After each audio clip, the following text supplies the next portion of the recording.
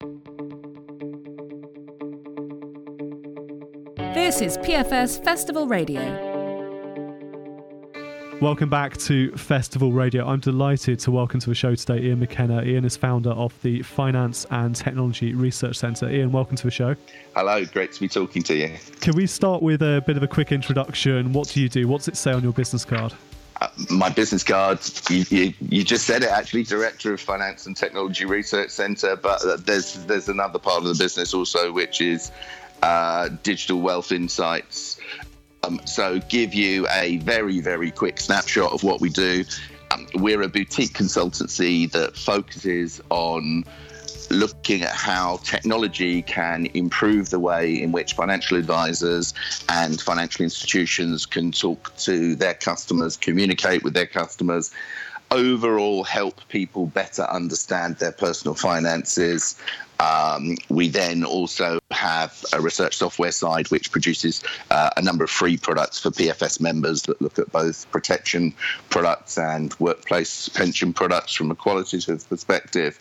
And within the Digital Wealth Insights team, we're also constantly looking at what are the leading edge technologies that are emerging, what are the latest trends, how can we make financial advice more affordable, more accessible to the masses, and overall deliver a better customer experience to consumers.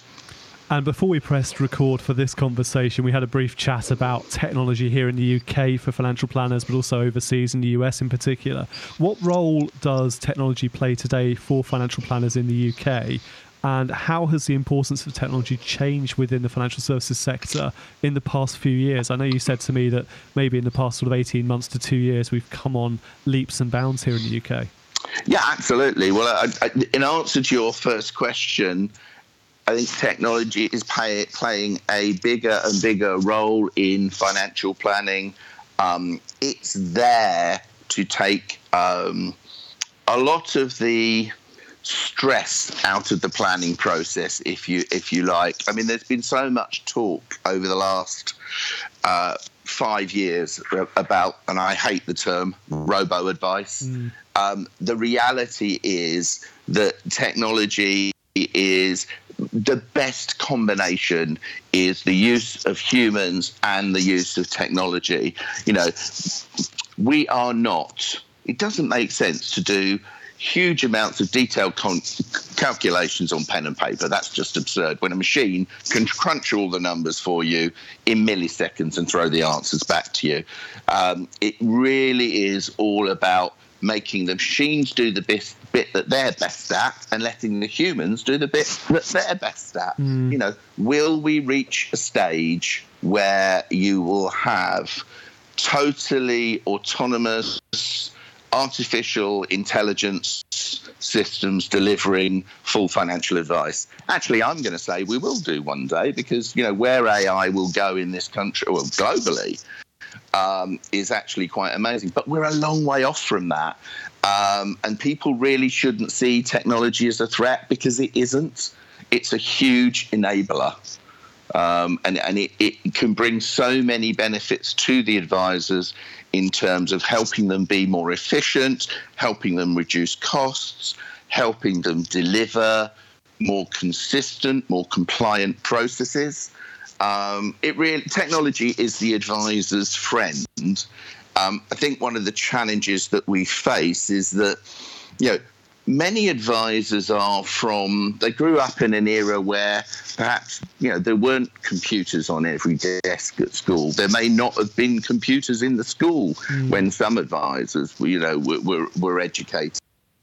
So, you know, we in a digital era, you have two particular constituencies. You have many constituencies, but one way of looking at society is you have digital natives, i.e. people that grew up with technology, people that really cannot remember a time before the World Wide Web existed. And digital immigrants, who are people who actually, when they went through the education system, as I said earlier, there wasn't, you know, the technology wasn't about there, and they've had to learn to use technology themselves as they've gone along, and perhaps find it challenging and aren't really comfortable with it. And I think that's one of the biggest barriers. One of the things, in a world of digital natives and digital immigrants, there is a third constituency that you certainly don't want to be in, which is either digital deniers or digital outcasts.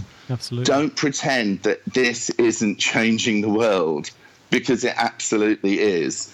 It amazes me when I hear it. I frequently hear advisors saying, my clients don't use technology, to which my question is, have you looked around their homes?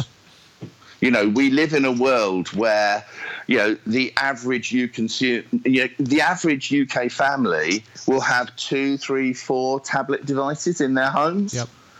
What percentage of people do not own a smartphone? All the way actually up now to real seniors in their 70s and maybe early 80s. And again, a free sort of suggestion is, retired people but don't use phones and tablets. Really? Actually, when people are retired and they've suddenly got a wealth of time on their hands, they're talking to their grandkids over Skype, because they know that's probably the way that they'll most get to talk to their grandkids. And that's a perfect example, actually. Screen sharing is a really simple technology that can save advisors hours. I wouldn't necessarily use Skype for a compliant advice process. I think you probably want something that will record detail, but there are other services that will do that. But in terms of how much time do advisors spend, or their clients spend, travelling to meetings, all of that is dead time. You can turn it into productive time. So that's, a very simple example of why technology really is the advisor's friend. And then when you get into more complicated issues, a real buzzword over the last couple of years has been RegTech. And I remember sitting down with some regulators about 2 years ago at an event I was invited to, and they were asking how they thought RegTech would be used in the industry. And I basically turned around and said, forgive me, I'm a bit naive. What is RegTech? And in the way that only regulators can, they turned around and said, we thought the industry might tell us the answer to that one. Right. And it's taken me a bit of time, but I've actually now got a very clear picture of what RegTech is. And the irony is, RegTech's been around for 30 years. RegTech is technology that helps advisors follow regulated processes, follow advice processes more efficiently. So actually, if you go back literally 30 plus years to the earliest mortgage sourcing systems, to the early pension transfer analysis systems, these are all examples of RegTech. And when you think of it in that context, we've been using things like that for the last 25, 30 years. So it's not actually new. RegTech's given it a buzzword, which means that lots of venture capitalists and private equity are ploughing money into it. It's actually something we've been doing for years. And I think my point in all of that is, don't be scared of the technology. It is your friend. I suppose the one thing I have to caveat with that is invest money on the training. Because if I see one situation which leads to poor advisor experiences, it's that they expect financial advice is a complicated process. We need powerful and complex technology to assess complex customer needs. You can't expect that to pop out of the box and be incredibly easy to use in every situation. You need to train, you need to spend the time learning to use these products. But I would say the quality of what's delivered to advisors today to perform these tasks is immeasurably better than even 5 years ago. Let's be honest. The technology delivered to advisors over the last 15 years has not always been of a great standard. Things have moved on significantly. A number of the software suppliers, as these organisations have got scale, they're able to invest far more money in their own R&D. It's very difficult if you haven't got scale, if you haven't got revenue, to actually invest in the depth of R&D and development that you need. But that's changing. Ian, it's an exciting time, isn't it, for technology within financial services? And I understand at the Festival of Financial Planning in November, you're hosting a FinTech Cafe. So what can visitors to the festival expect from that?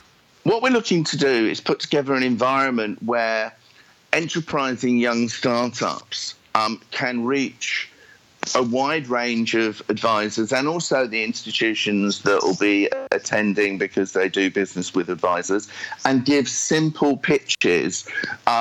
Within the cafe, there'll be a series of elevator pitches, so that this is literally, they have 10 minutes to stand up and explain what they're doing.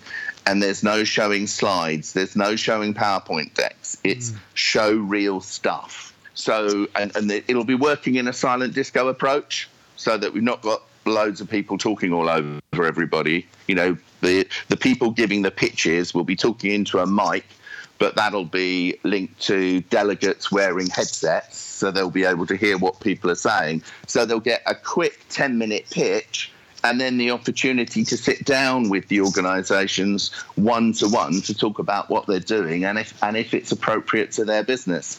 So the objective is to get lots of people throwing in different ideas, because different firms work in different ways, want different tools.